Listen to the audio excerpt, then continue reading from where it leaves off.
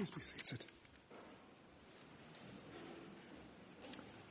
The reading is from Genesis chapter 25, verses 19 to 34. It can be found on page 26 in the Red Bibles. We have Bibles in other languages and versions available at the back, and page numbers for those are on the screen. Genesis chapter 25, starting to read at verse 19. This is the account of the family line of Abraham's son, Isaac.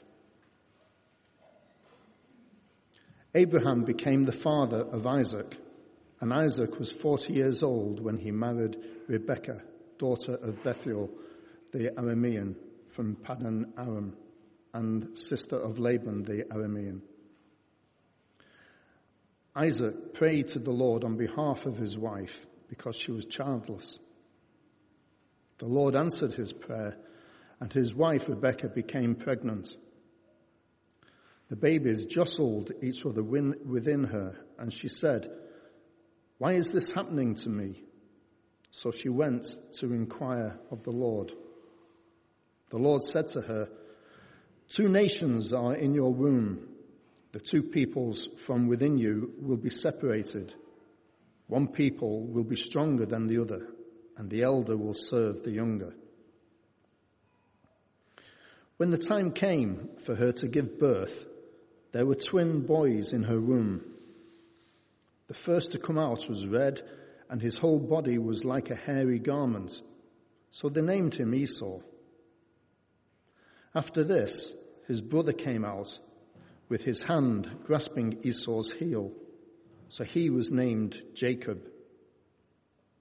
Isaac was 60 years old when Rebekah gave birth to them. The boys grew up, and Esau became a skillful hunter, a man of the open country, while Jacob was content to stay at home among the tents. Isaac, who had a taste for wild game, loved Esau, but Rebekah loved Jacob. Once, when Jacob was cooking some stew, Esau came in from the open country, famished. He said to Jacob, "Quick, let me have some of that red stew. I'm famished." That is why he is also called Edom. Jacob replied, "First, sell me your birthright." "Look, I am about to die," Esau said. "What good is the birthright to me?" But Jacob said, "Swear to me first." So he swore an oath to him, selling his birthright to Jacob. Then Jacob gave Esau some bread and some lentil stew. He ate and drank and then got up and left.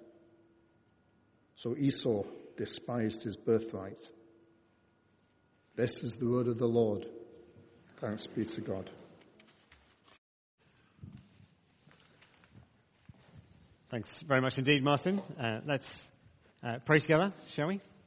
Heavenly Father, we pray as we look at your word together for a reminder, again, of your grace, the grace we've just sung of, the grace to your people, we pray. Amen. Now, we are at the beginning of this series in Genesis, as I was explaining last week, and we heard this morning from Sarah.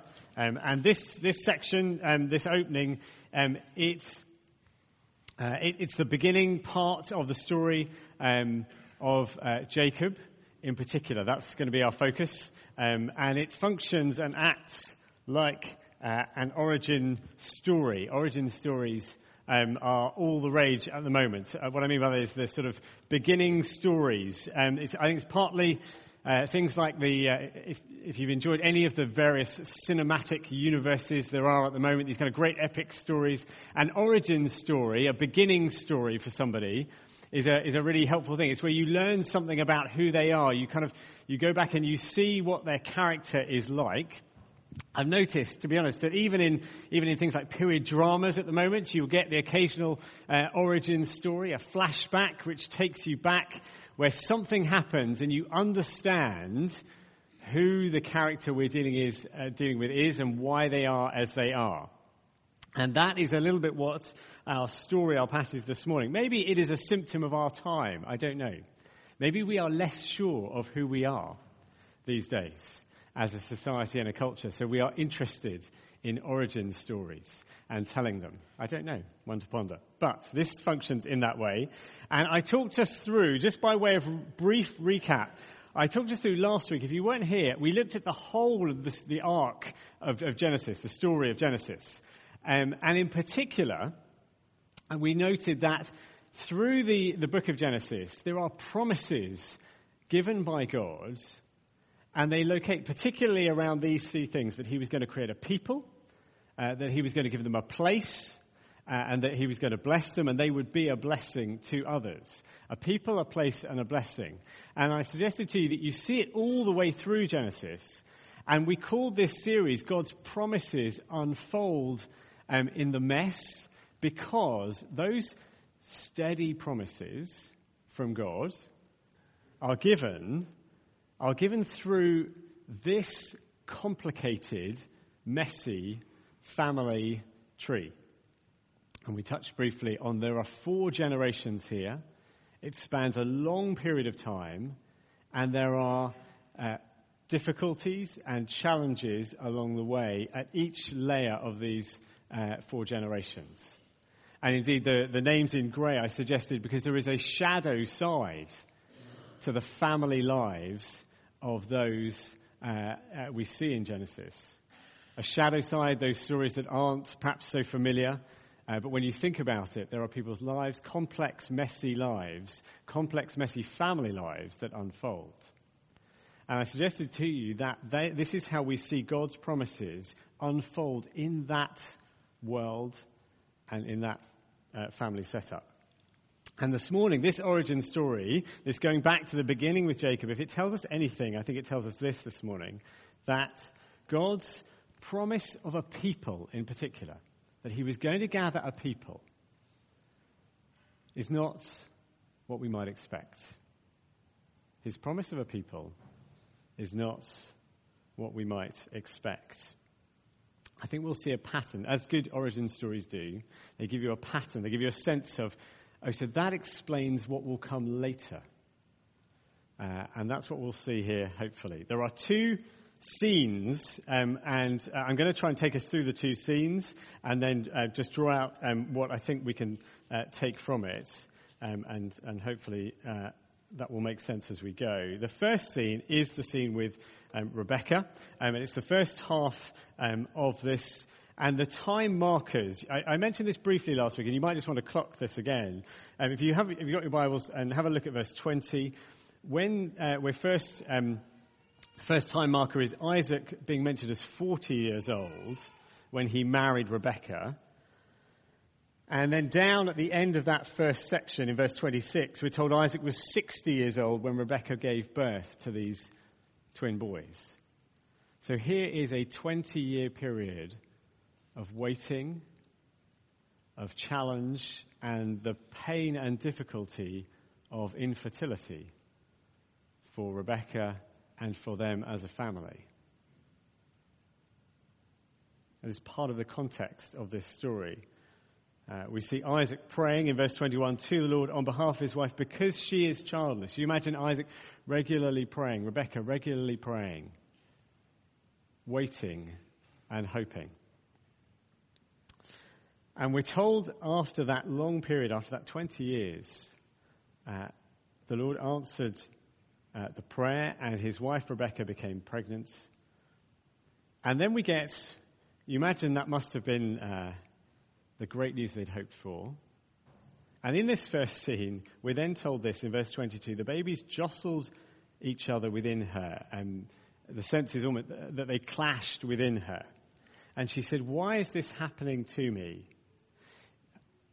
Imagine for a moment, you've waited that long through that period of uncertainty and possible pain. Finally, you have the news that you were hoping for, and yet things don't seem right. You might compare it with the ease with which we could check these things now in our NHS that we have here in the UK. What a great thing that is to be able to do that. Here she is sensing something isn't right. Something doesn't seem okay. So she goes to pray to the Lord, and the Lord responds with these words of prophecy. If you do know anything about origin stories always a prophecy does you. It's always a good thing in an origin story. You get a prophecy. They're everywhere. In the world of Harry Potter to whatever it might be, you'll find that somebody has said something about what is coming. God got there first, it turned out.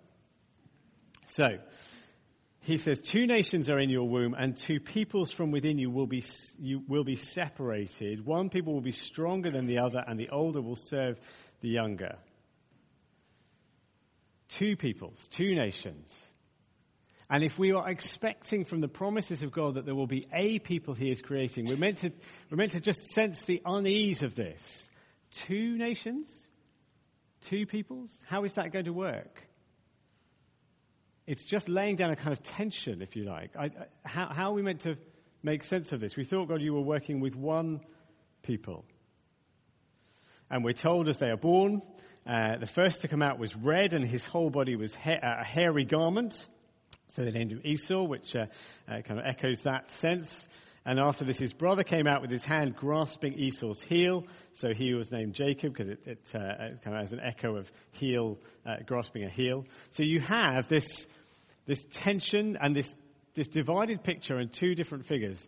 This kind of hairy creature, Esau, and a heel clutcher in Jacob. And things like it just doesn't seem straightforward anymore. That was our opening scene. It just sort of sets the scene. And then comes, I guess, the more revealing of the two halves. This episode with Jacob and Esau when they're grown up, and the food, and this growing sense of division and kind of complex relationship that they have. I was trying to kind of canvas around thinking, Lord, how do you convey the kind of gut level difficulty between Jacob and Esau? How can you convey this kind of rivalry between siblings? And then the news delivered this week.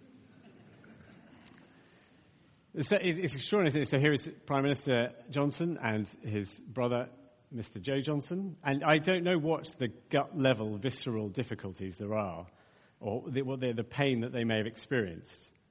It's a striking thought, isn't it? That is the kind of what's going on here is real. It's between brothers, and the Bible doesn't shy away from it in Jacob and Esau.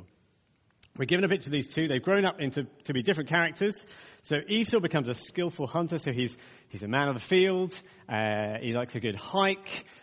He's often in his wetsuit out doing outdoorsy pursuits. He'll go camping overnight.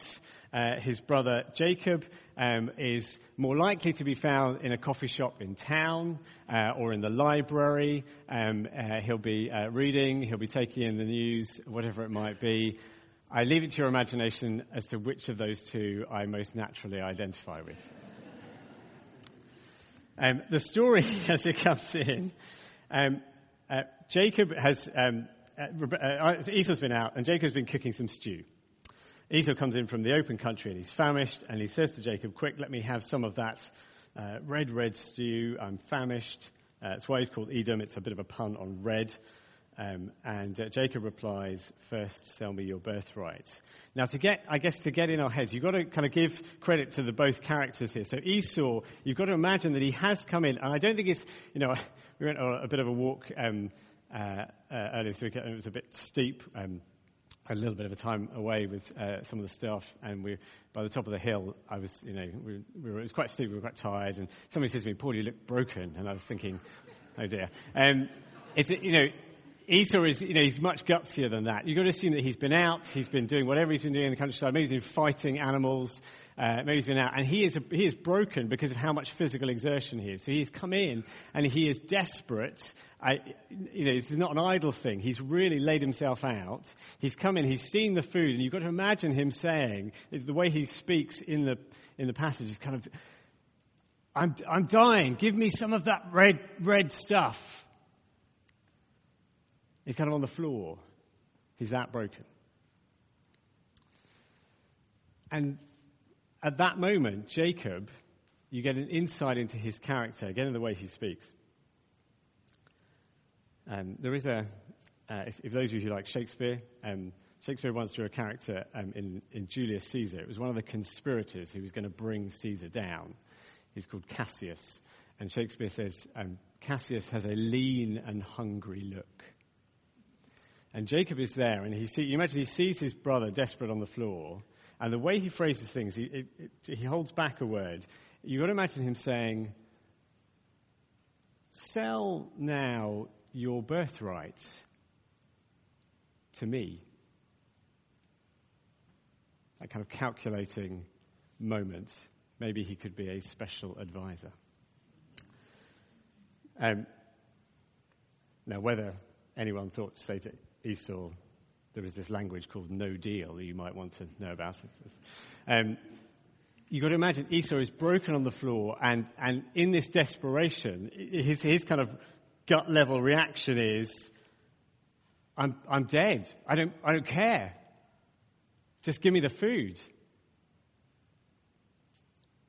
And the way the passage ends, Jacob says to him, swear to me first, which he does, and we're told in this kind of very abrupt way, Esau ate, and he drank, and he rose, and he left, and he despised his birthright.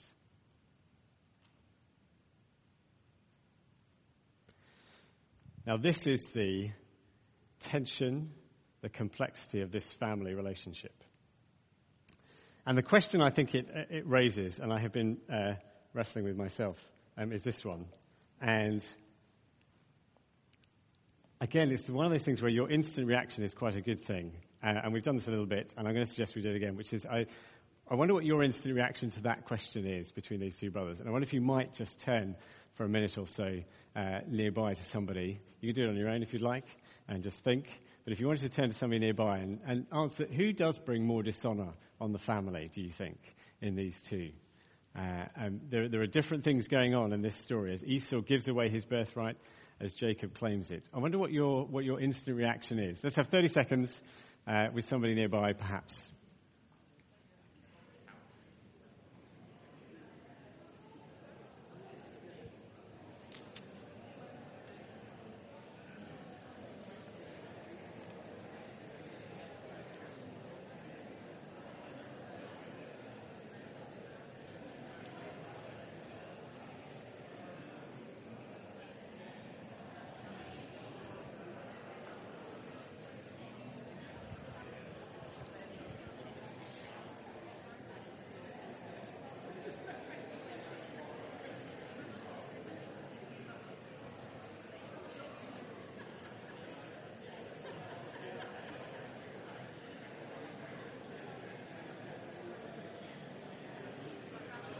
Okay, let me interrupt you, if I can.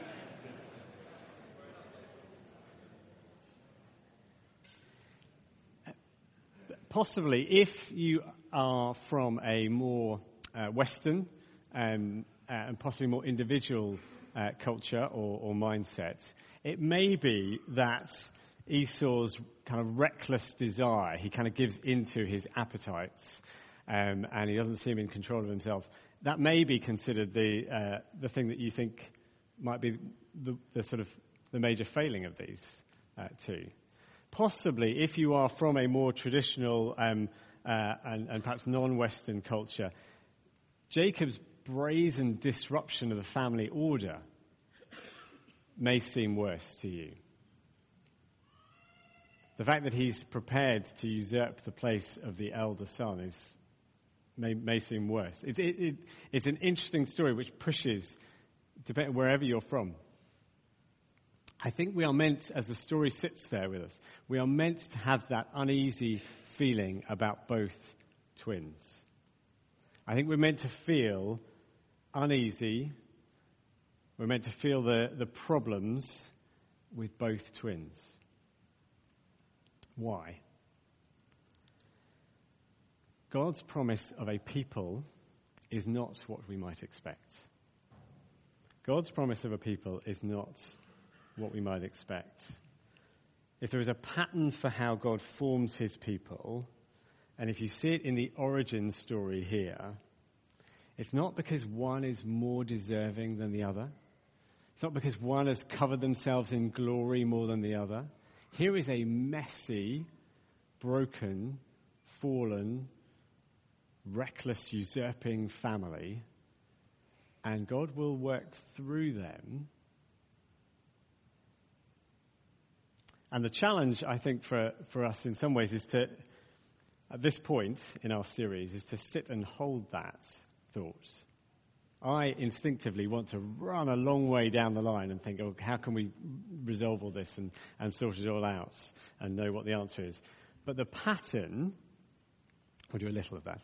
The pattern, if you see, being laid down is one that will carry on through Bible history and through church history. Just think for a moment about how that pattern begins to work itself out. God's promise of a people is not what we might expect. Esau and Jacob, the fact that God will work through this messy family and he will work through these two peoples to form, through Jacob's line, his own people. See echoes of that later when Jesus walked the earth in his ministry and walked amongst the people and the Pharisees and the rulers who you would have thought might have been the expected chosen people of God, and yet he went to the tax collectors and sinners and they said, "What are you doing over there?" God's people aren't necessarily those we might expect. When the apostles later went out to take the news about Jesus, they went across the Mediterranean area. They would go to the synagogues first. Some would respond, but when they were turned away, they went to those who were outside the apparent people of God, the Gentiles. What are you doing with them? Were the promises for them? And the apostles, the New Testament will tell us, yes, for the whole world, those who will respond to Jesus. And the challenge is to, at this point, is to sit with it and just say, God's people are not those we might expect. And then some final thoughts that we can take from this. How do we apply this? How do we think this through? If this is how God is setting up his people in this origin story, what does it do for us? How does it help us understand who, I guess, we are as his people, the church? Three short thoughts. This is our origin story. If you're a Christian this morning, I know not everyone will be. If you are, this is part of your origin story. This is part of who you are. We are much, much later on in the drama. The other side of Jesus, the other side of his church being begun.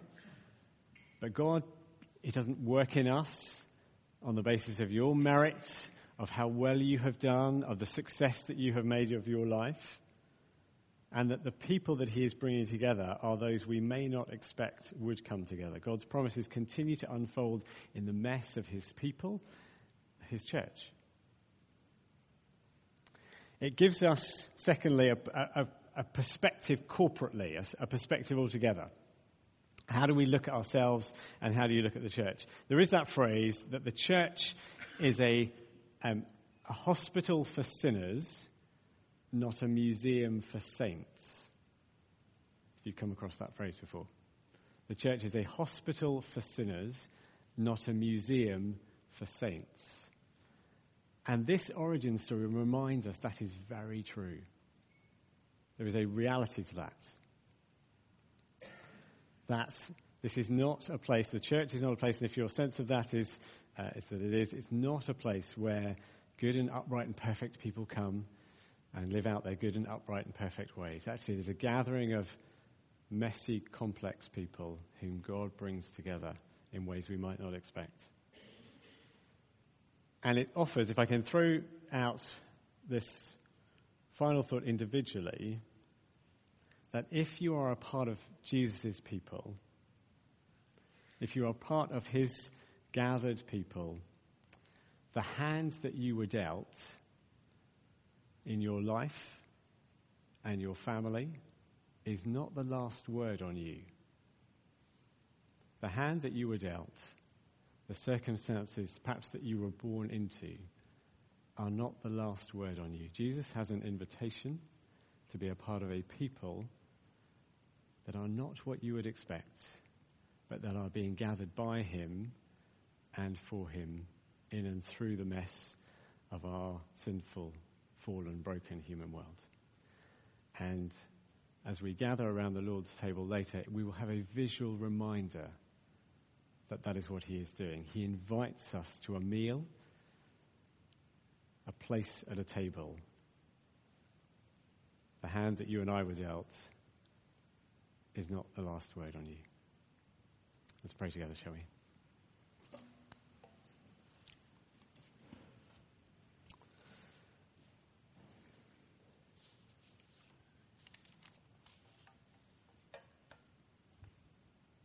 Father, we look at this story.